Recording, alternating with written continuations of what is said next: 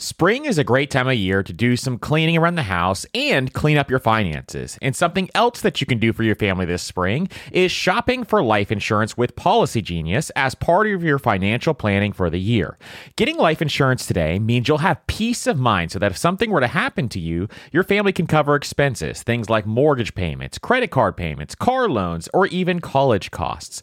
I have a wife and 2 kids, with a third on the way, by the way, and business partners that all depend on my income. So I needed life insurance, and Policy Genius made that so incredibly easy. And with Policy Genius, you can find life insurance policies that start at just $292 per year for $1 million of coverage. Some options offer same-day approval and avoid unnecessary medical exams. So save time and money and provide your family with a financial safety net using Policy Genius. Head to policygenius.com or click the link in the description to get your free life insurance quotes and see how much you can save. That's policygenius.com. One of my favorite ways to invest is real estate, but not everyone wants to handle tenants and toilets. Enter Fundrise. They make it easy to invest in real estate with their flagship fund. Now, as always, you always have to carefully consider the investment objectives and risks of the Fundrise flagship fund before investing. But right now, demand is dropping and prices are falling, even for many of the best assets. And the Fundrise flagship fund plans on going on a buying spree, expanding its billion-dollar real estate portfolio over the next few months. You can add the Fundrise flagship fund to your portfolio in just minutes, with just as little as $10 by visiting fundrise.com/PFP. As always, carefully consider the investment objectives, risks, charges, and expenses of the Fundrise flagship fund before investing. This and other information can be found in the fund's prospectus at fundrise.com/PFP. That's fundrise.com/PFP. This is a paid advertisement. On this episode of Money Q&A, how do you finance a starter home in this crazy market?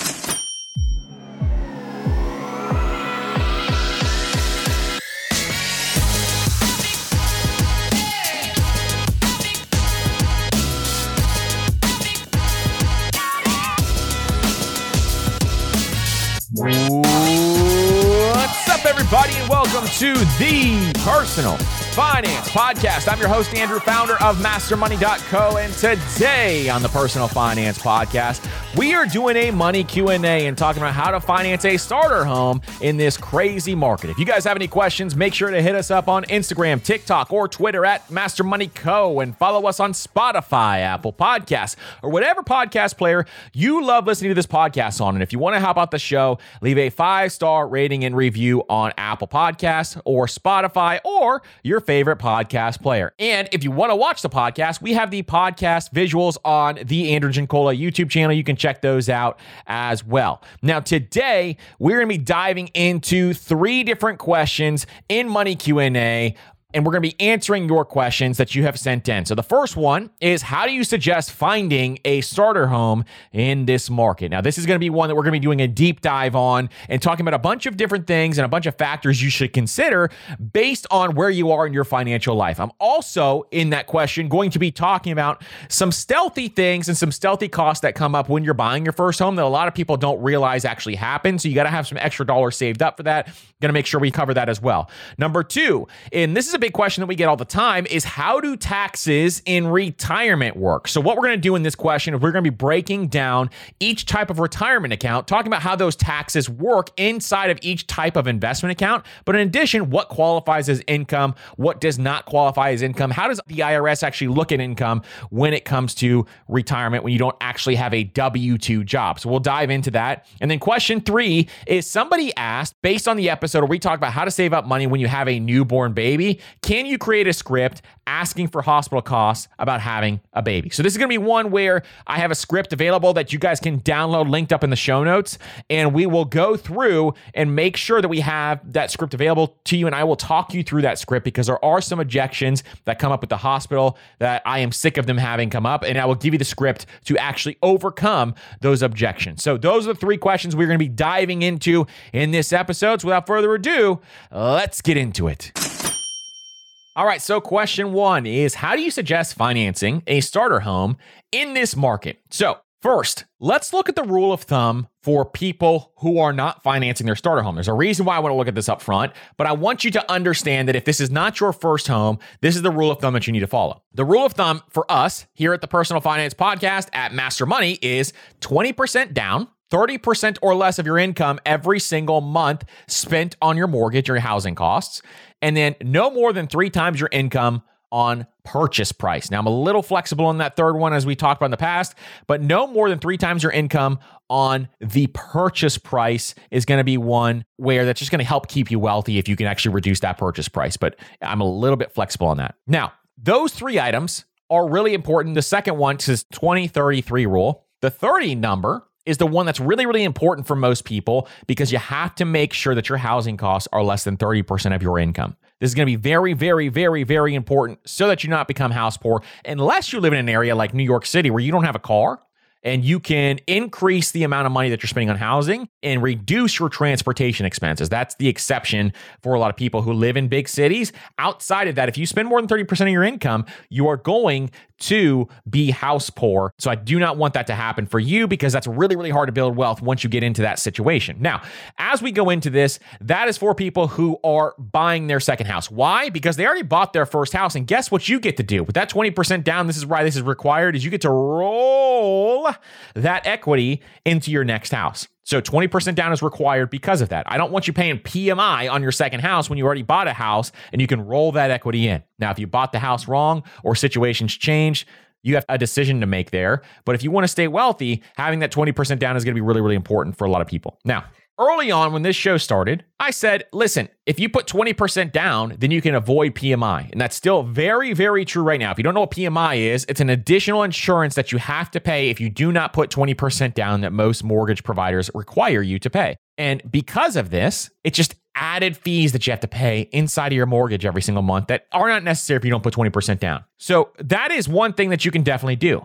But even for me, for my first house, I did not put 20% down. So I am much more lenient for people when they're buying their first house to put 20% down. Guess why? Because it's very, very difficult to save 20% for your house if you're not doing it with an asset. When you buy your first house, it's going to start to appreciate. You're going to have that appreciation available. Not always. Houses go down in value too, but a lot of times you're going to have some equity inside of that house. So you can roll that equity in the next one. But if you're trying to save up 20% so that you can have that down payment on a house, I've become more lenient as the market has gotten way, way tougher to find a house and have that 20% available, as long as you still have 30% or less on your mortgage payment. That's what the key is here, is 30% or less. If you want to keep it 30% or less and you want to buy your dream house, and you got to get the down payment higher in order to reduce the amount that you're spending every single month on that mortgage payment. So if this is you, if you're a person who is looking to trying to save 20%, you just can't get ahead of the market because the prices keep increasing. That means you're going to have to keep saving more and more and more. I am okay with you taking advantage of other opportunities. And we've talked about how I like the FHA loan for a lot of people if it still keeps your 30% or less monthly costs on those mortgage payments. There's a number of other things I like as well as we go through this. So the big thing I want you to focus on, though, when you're buying a house is total cost of ownership. What is total cost of ownership? TCO. What does that mean? This is how you actually run the numbers to see if a house is even worth it for you. When you do this, you're going to be running the numbers on not just the cost of the house and the purchase price, also all the fees associated with the house, which we'll talk about here in a second. In addition, though, what you're also going to be doing is running the numbers on all the other costs that come up with a house. Maintenance costs are massive on a house every single year. If you've never owned a house, you really need to factor that in. This is things like plumbing, electrical, roof, water heater going out, all these different things, and small maintenance items. If something breaks, it's your responsibility. You're not calling up your landlord and they're going to take care of it for you. It is your responsibility, and it is your wallet's responsibility to financially take care of that. So this is a big, big difference from people who are renting, and it is very, very costly if you do not run these numbers correctly. Now, I want to be very clear on this. Houses, when they are your personal residence, are not that great of assets. They do not appreciate as much as you think they do because of the total cost of ownership. There's a lot of other reasons to buy a house, some of which are to get in a good school district because you have kids, or you want a place for your children to grow up. It's close to the places that you love. There's a lot of different reasons to buy a house, but an investment is not the reason to buy a house unless you're doing something like a live and flip or you're doing something like house hacking. So when it comes to purchasing a house, you got to make sure this is not where the majority of your net worth is going to go. You do not want that to happen because people with the majority of their net worth in their house are usually actually poor when it comes to building wealth and having time freedom. So this is something I want to make sure that we say that up front before we dive into this and make sure that you understand that. So there's a couple of considerations, especially when you're in a high interest rate environment like we are right now. There's a couple of considerations that I want you to think about. Number one is if you have a lower credit score, you need to improve that credit score before you buy the house because this is going to result in thousands and thousands and thousands of dollars if you can improve that credit score. So take some time. Improve your credit score first before you buy a house. Otherwise, you're going to have to pay a much higher interest rate. And if you have to do that, it's going to cost you thousands and thousands, if not hundreds of thousands of dollars over the course of that loan's lifetime, depending on how many points would be added to your loan amount. So that's something you definitely want to consider as you go through this. The second thing you can do is you can increase the down payment to reduce that 30% or less of your mortgage payment every month. But like we said, that's very difficult to do when you go through this process. And then I want you, when you're starting to look at loans and when you're starting to shop around, I want you to shop around for the best rate. Don't just go to one or two people. I want you to contact 10 people. This matters a lot, especially if you're going to stay in this house for a long time, which you need to be at least staying in a house for at least the next 7 to 10 years if you're going to buy a house. If you're not going to stay long-term in a house, then you need to continue renting. That is the way that we talk about all the time here, because if the market takes a dip and you are in this house and then all of a sudden you need to leave because you're outgrowing this house, then all of a sudden what's going to happen is you're going to be selling a house at a loss.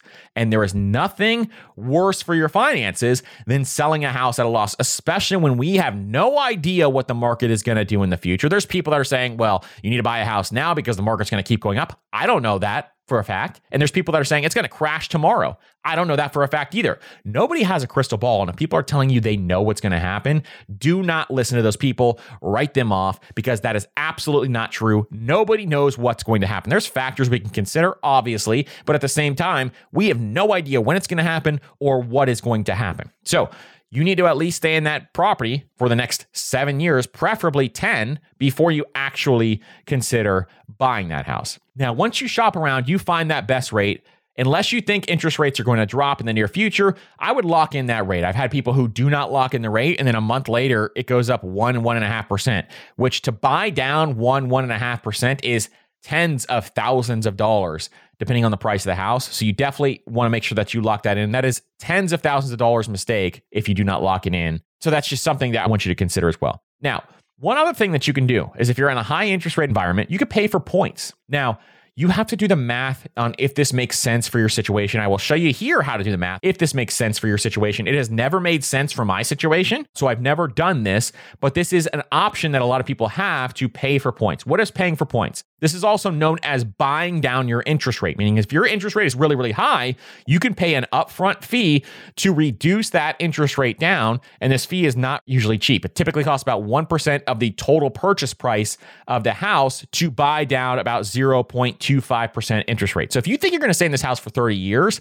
that may be a consideration. I'll show you the break-even point on how to do the math here in a second, but that could be a consideration. Hey, maybe I buy down some of these points and get rid of that. But you can also refi the mortgage in the long run if you think that interest rates are going to be reduced, and then you just wasted money on reducing those points. So that's another thing that you want to consider. So that's why I've never done it, because I don't know what interest rates are going to do in the future. But if you, for some reason, know something and you think interest rates are going to be reduced in the future, then don't pay for points. But if you think they're going to go up in the future, then paying for points may be an option. Now, let's see how we can figure out if we'll break even paying for points based on our interest rate. So say, for example, you take out a 30-year mortgage, and that mortgage is $200,000.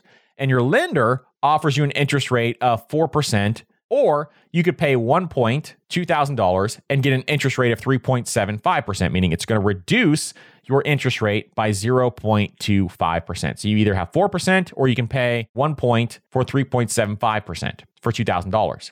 So at a 4% interest rate, the monthly mortgage payment, principal and interest only, would be $954.83. But at 3.75%, your interest rate after buying that point would be $926.23. So by buying that point for $2,000, you're saving $28.60. So how long would it take to actually outweigh the cost for this is the question that you're really asking. So what you're going to do is you're going to take the cost of the point. So in this consideration, it's $2,000. That's what it costs to buy that down. and the monthly savings, which is $28.60. And you're going to divide the cost of the point by the monthly savings, and that's going to give you the number. So approximately 70 months in this situation, or just under 6 years. So you would break even 6 years down the road if you bought down that point. So that's why I'm saying if you're going to stay in this house for long term, maybe you want to consider that if you don't think interest rates are going to drop and you don't want to refinance, that's your break even point. Or maybe you say, hey, I take it on the chin for the next 6 years, and that's my break even spot so that I know that at least I reduced and saved that much for that time frame. Now, I want you to keep in mind, it does vary by lender on how much it costs to reduce points and how much it would cost you to actually pay that down. But in this scenario, that's how you run the number. So you're going to divide the cost of the point by the monthly savings. And that's going to give you the number, an approximate number of where your break even point is. And then you can figure out, hey, does this make sense for me? And you can do this, is negotiate the fees and the closing costs. Because you're going to have closing costs, you're going to have fees, we're going to talk about it here in a second, but you can negotiate these. And learning how to negotiate these is really, really powerful. If you guys want me to put a script together on how you can negotiate these, shoot me a message and we will do so. But negotiating closing costs and fees is a really powerful way to save yourself maybe $1,000+ just on the closing price of this house. Now, I want to talk about some unexpected cost that most first-time home buyers don't realize is associated with buying their first house. Number one is closing costs that we just talked about. So closing costs are costs that you pay to close on the house. And this typically costs anywhere from 2% to 5% of a home's purchase price. And they include a variety of fees. This is loan origination fees. This is appraisal fees where they went out and did an appraisal. This is title insurance. There's a bunch of other stuff factored in there, a bunch of little fees. When you close on the house and you get your HUD statement, you're going to see a really, really long list of fees that are there. Number two is home inspection. If you are buying a house and you do not get an inspection, I have no sympathy for you whatsoever. You have to go and you have to get an inspection if you're going to get serious and buy a house. A home inspector is going to uncover every issue inside of that house. I have not purchased dozens of houses. These are rental properties typically, but I have not purchased dozens of houses because I've gotten a home inspection on those houses and they have uncovered some really, really bad things with houses that look really good. So you got to make sure that you get a home inspection. They're going to go through the entire house. They're going to comb through the house from the plumbing systems to the roof, to the electrical panel, to how the electric is working in the house, to how the windows are sealed, from if the sinks are working, all the little small things, if the cabinets open and close properly.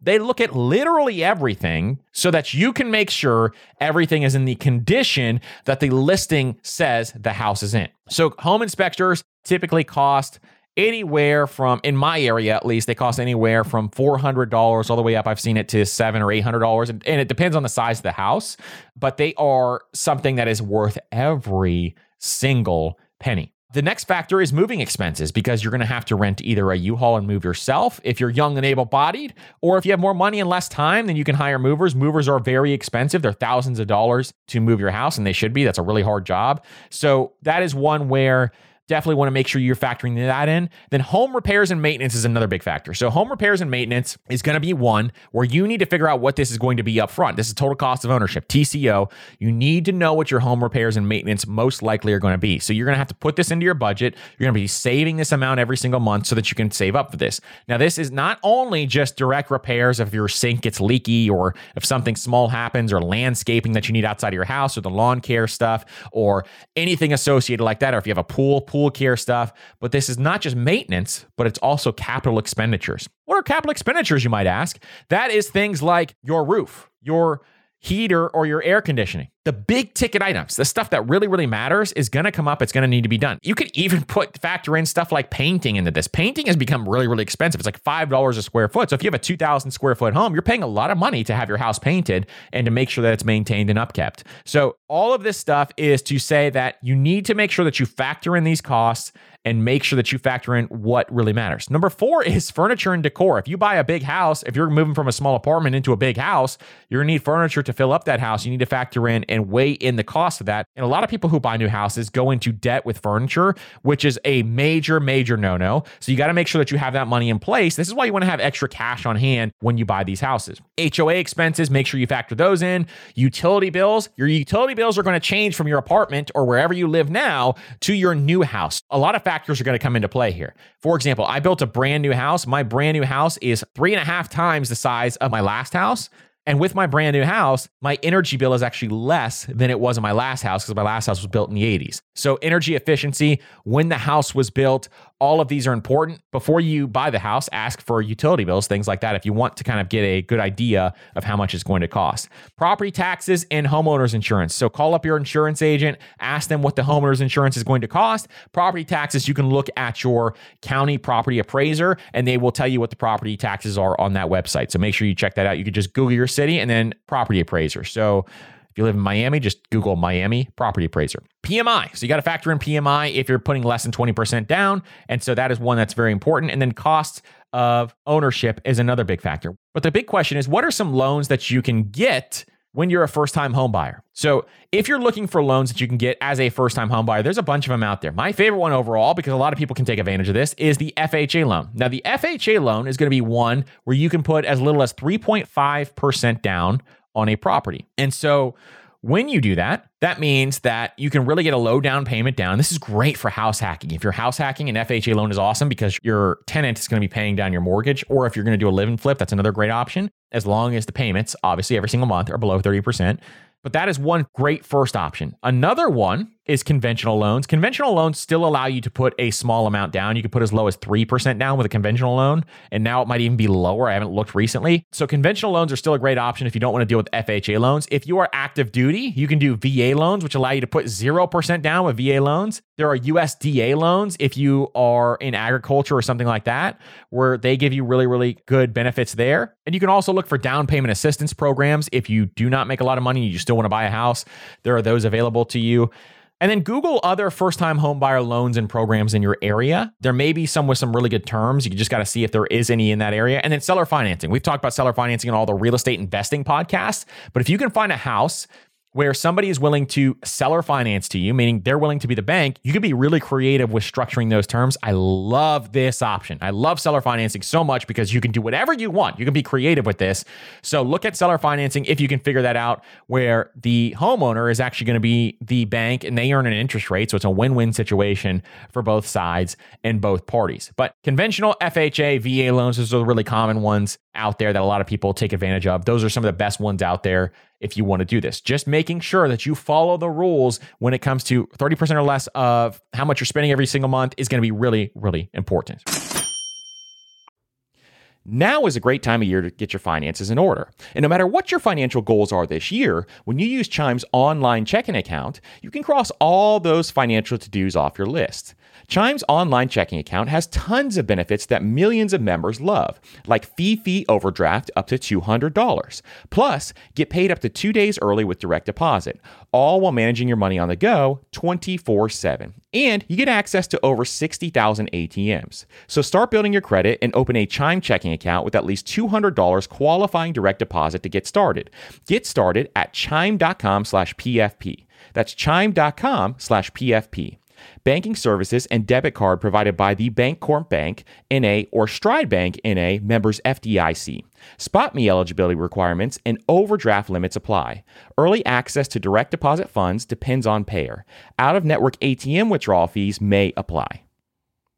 The key to winning in any business is making sure you have the right business partner. An example is Procter & Gamble or Ben & Jerry. But what about the perfect partners when it comes to growing your business? That's you and Shopify.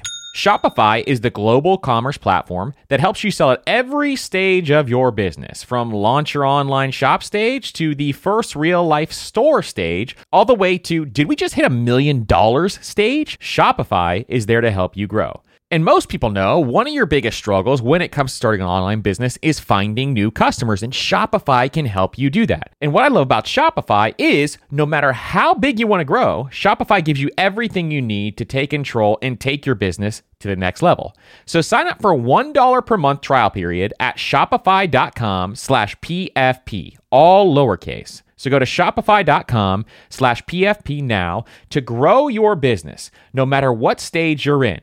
That's shopify.com/PFP. One of the hardest things about managing your money is figuring out where it's all going. And most of us are trying to save for several goals at once, which can feel like a daunting task to see if you're on track or even on pace to accomplishing your goals. But there is a tool that makes it so much easier, and it's called Monarch Money. They help you track your money flow without taking a ton of time and energy. And Monarch has built-in features to collaborate with your partner, family, or financial advisor. And you can invite them with an extra account with their own login at no extra cost to collaborate with you. And Monarch is the most customizable budgeting app. You can create custom budgets, set notifications, and you can set up automatic rules for transactions and notifications. And after trying Monarch for myself, I understand why it's a top-rated personal finance app. And right now, listeners of this show will get an extended 30-day free trial when you go to monarchmoney.com/PFP. That's MonarchMoney.com/PFP for your extended 30-day free trial. We're driven by the search for better. But when it comes to hiring, the best way to search for a candidate isn't to search at all. Don't search, match with Indeed. And if you need to hire, you need Indeed, because Indeed is your matching and hiring platform with over 350 million global monthly visitors. And they have a matching engine that helps you find quality candidates fast. So ditch the busy work and use Indeed for scheduling, screening, and messaging so you can connect with candidates faster. And Indeed doesn't just help you hire faster. 93% of employers agree Indeed delivers the highest quality matches compared to other job sites, according to a recent Indeed survey. And listeners of this show will get a $75 sponsored job credit to get your jobs more visibility at Indeed.com/personalfinance. Just go to Indeed.com/personalfinance right now and support our show by saying you heard about Indeed on this podcast. That's Indeed.com/personalfinance. Terms and conditions apply. Need to hire? You need Indeed. All right, the next question is, how do taxes work in retirement? So when it comes to taxes in retirement, here's something I definitely want you to kind of think through. I want you to ask yourself two questions. Number one is, what does the IRS actually qualify as income in my situation? And then number two, does that income get taxed? Those are the two things that you need to ask yourself. So here's what we're going to do. We're going to go through a bunch of different things here and a bunch of information on how taxes work in retirement. If you have any questions, you can reach out to me, but we're going to go through the various account types too and talk about that, because that actually really, really matters, which is why we love the Roth so much. Shout out Roth IRA, love you. So this is one where we're going to go through this. So the first thing you want to know is the standard deduction and tax brackets. So when you're in retirement, you may still be eligible for the standard deduction. The standard deduction is very, very important when it comes to retirement, because this reduces your taxable income, and the amount of the standard deduction depends on your filing status. So your retirement income, including Social Security and pension and withdrawals from retirement accounts, is all added in to calculate what your taxable income is. Now, your taxable income determines the tax bracket that you fall into. So when you start withdrawing money from all these different accounts, that is what's going to determine what tax bracket you fall into and the corresponding tax rates that are applied to your income in that bracket. So what is your income is the first question. Well, it's going to depend on the amount of money that you're withdrawing from these various accounts and how they are taxed, which I'm going to talk through each of the account types so you understand how they are taxed, so you can figure out what my income is actually going to be as we go through this. Now, a couple of other things that you want to factor in is healthcare costs. So healthcare costs can sometimes be tax deductible, which can reduce your taxable income. So thinking about this, your healthcare costs are going to rise in retirement. So depending on what's going on, specific healthcare costs can be used to reduce your AGI or your adjusted gross income, subject to certain limitations, obviously, but that is something where you can kind of factor that in. Also, you want to think about required minimum distributions, because RMDs inside of your 401k, for example, are when Uncle Sam says, hey, you can't keep this money in the 401k forever, or you're never going to pay me my taxes. I need you to start taking required minimum distributions. It's usually at the age of 72, but if you're born before 1945, it's 70 and a half. And you must start taking RMDs for most retirement accounts, excluding our friends at the Roth IRA. And RMDs are generally taxable as ordinary income. So when you have to take those RMDs, they are taxed at ordinary income, and they're calculated based on your account balances and your life expectancy. And then you have state taxes. So you got to factor in state taxes also, and state taxes and laws vary. So it's really important for a lot of people to be able to retire in a state that possibly has better state taxes if that matters to you. If you want to stretch your dollars further, or one thing you do is snowbird. But if you want to snowbird into a state that has better tax laws and you stay there for over 6 months, you could snowbird in one state, and then the state that you originally live or where your family is or whatever, then you could stay in that state for the other 6 months or 5.5 months. And then you'll be able to kind of take advantage of some of the state tax laws if your state tax laws are terrible, like they are in places like California. So those are some things just to consider as you go through this. And then here is how each account type is taxed, because I want you to understand this. So remember, how you withdraw from all these accounts is going to dictate what your actual taxable income is, or what your AGI is, adjusted gross income is, so that you can figure out how much you're going to be taxed on this. So minimizing the amount is very, very important. And so here's how each thing is taxed. Social Security is the first one. The IRS considers a portion of Social Security benefits as taxable income. So a portion of your Social Security is going to be considered taxable income. To determine the taxable portion, here's the IRS uses a formula called provisional income. That's what they call it, is provisional income. And this includes your adjusted gross income and tax-exempt interest and 50% of your Social Security benefits. So depending on your provisional income, up to 85% of your Social Security benefits may be subject to federal taxes. So if you have really, really high income in retirement because you are a really good saver, you had a lot of money in 401ks or other things, then up to 85% of your Social Security can be taxed based on federal income taxes. But the 85% is the max at this point in time. And that is where that falls into play. Most people don't have crazy Social Security numbers, but you could have a high number of that. And if you have like a lot of rental properties or something like that, your income is going to be pretty high. Pensions and retirement account withdrawals. So pensions are treated as taxable income. So if you have a pension available to you, those are treated as completely taxable income. And so when you receive distributions from these accounts, they are added to your taxable income for that year. That's how pensions work. So that is taxable income. That is income coming in that you will be taxed on. The same thing goes for pre-tax retirement accounts. So pre-tax retirement accounts, meaning your traditional 401k, your traditional IRA, those are also going to be taxed as income. So your RMDs, all of those are going to be taxed as income because you did not pay taxes on that money yet when it's a traditional 401k or a traditional IRA. This is why I like the Roth first, and then you go into those, because once you hit retirement, there is a difference with your Roth, because your Roth, you already pay taxes on this money. So guess what? When you withdraw money from your Roth, that money is not going to be taxed. That is amazing. It is absolutely amazing. Why? Because the growth of your money inside of a Roth IRA is going to be the majority. So you're going to have a ton of tax-free money in that account if you've been contributing over the course of the last 30 years. So things like your Roth accounts, like your Roth 401k, love that account because you can get more money into a Roth 401k, $22,500, and the Roth IRA are generally tax-free. And since Roth contributions are made with after-tax dollars, they're not included in your taxable income. Beautiful thing about a Roth, why I love the Roth so much, which is why in the Stairway to Wealth, if you've never heard of the Stairway to Wealth, go get yourself a copy at mastermoney.co/stairway to wealth. That is our order step-by-step guide on each step that you need to take in order to invest your dollars or to manage your money properly with our system. And in the Stairway to Wealth, that'll kind of guide you step by step. And the Roth comes before the 401k for that reason. Taxable investment income. This is things like your taxable brokerage account. Where does this fall into play? Great for people who are going to retire early, and it's great to have some flexibility with a taxable brokerage account. This is going to be taxed.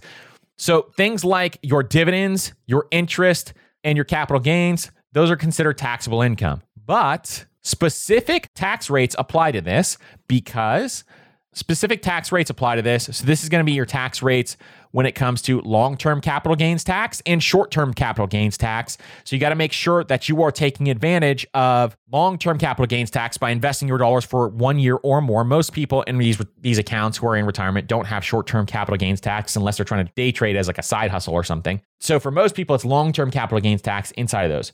Rental income, another big one. If you own rental properties or receive rental income in retirement, the IRS considers this as taxable income. So this is where your income can really rise if you have a bunch of different properties. Now you will have some tax breaks and some depreciation benefits and some other things that happen when it comes to owning these properties. But at the same time, they are at cash flow is taxable income, and that is income that is generally subject to federal income taxes, whereas capital gains inside of something like a taxable brokerage account is going to be long-term capital gains, which is usually much less than taxable income. Long-term capital gains, depending on what you make every single year, is going to be 0%, 15%, which is what most people fall into, is 15% unless you make less than $40,000, or you could be taxed all the way up to 20% if you have really, really, really high income. So if you have a bunch of rental properties, for example, and you have a taxable brokerage account, then you could be that 20% level, depending on what your income is. And so rental income is subject to those federal income taxes. And then any other income sources, such as part-time work,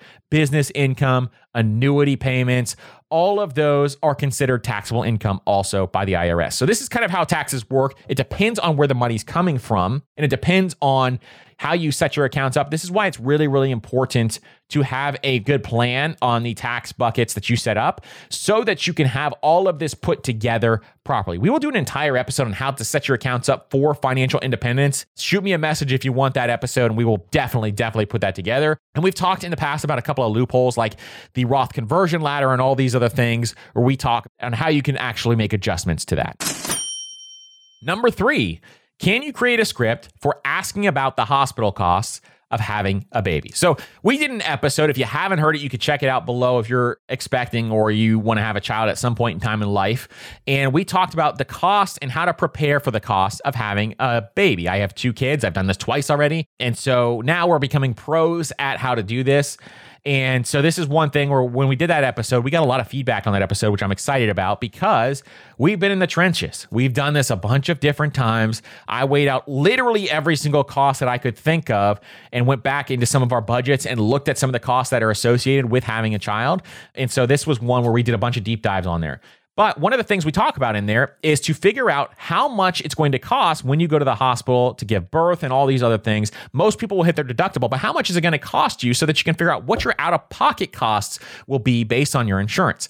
Now, there's a lot of objections that come into play, and a lot of people start to say, well, I did this and the hospital told me they can't tell me because they don't know what my insurance is going to bill.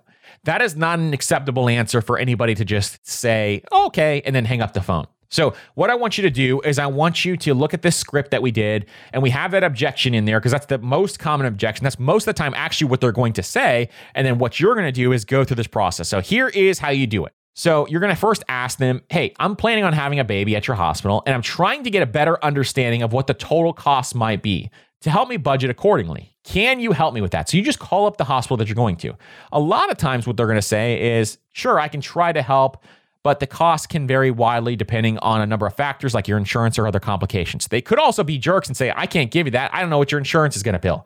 If they do that, that is the most common objection. I'm sure they're actually going to say that, to be honest. So if that's the objection, here's what you say. I understand that costs may vary, but can you provide me with a ballpark figure? What are some common costs associated with a typical birth, as well as any additional fees that might come up unexpectedly?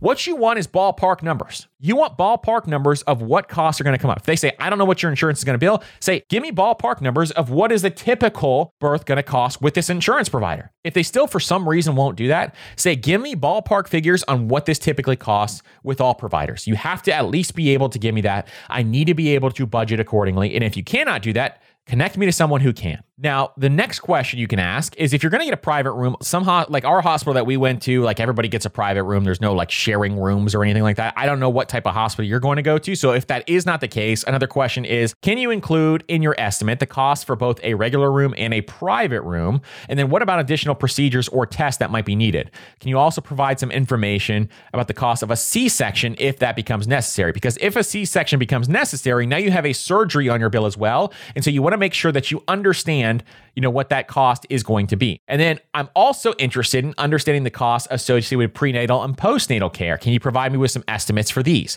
So this guide is just going to give you the questions to knock out right down the list on the phone, and then you can get some of those answers, and then they can also put that together for you. And then could you also let me know the cost for additional potential complications or emergencies that might arise? What are some common ones that might arise? For example, what if the baby needs to go in the NICU, for example? So what are the costs if they went to the NICU per week or month or day or whatever whatever they kind of map out for you so you have that available to you.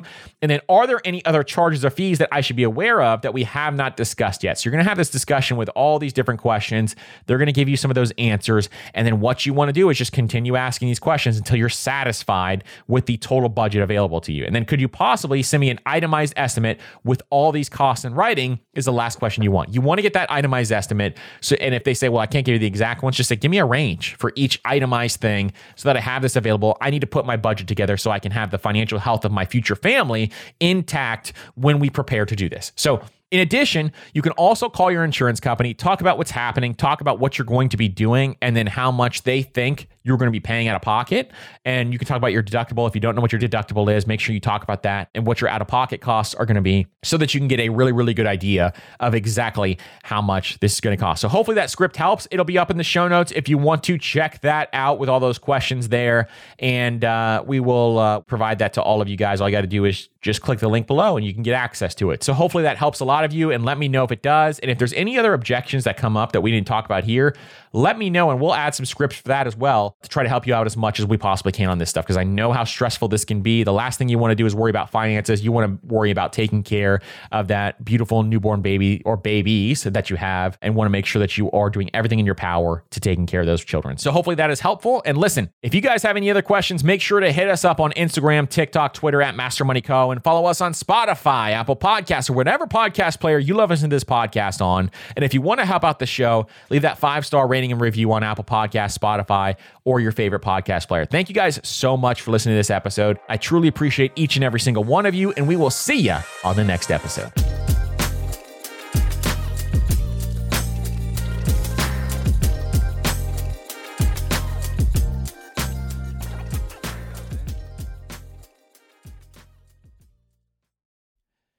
Everyone's heard the saying, you have to spend money to make money. But everything in life, from travel to starting a business, is expensive, which is why I want to tell you about a new podcast I love that will teach you all the tactics, tricks, and tips you need to upgrade your life, money, and even travel, all while spending less and saving more. It's called All the Hacks, and it's a top-ranked show hosted by my good friend, Chris Hutchins, a financial optimizer, an entrepreneur who's racked up millions of points, and he sold 2 companies. And if you want to rethink the way you're spending money, you have to check out the episode 91 with Bill Perkins and why you should be optimizing for net fulfillment and not net worth, and striving to die with zero. All the Hacks has something for everyone, and I'm sure you'll find a new tactic that you can apply to your own life, whether it's a money hack that increases your net worth or a routine change that boosts your productivity. So check out All the Hacks. That's All the Hacks on Apple Podcasts, Spotify, or wherever you listen to podcasts. Your wallet will thank you later.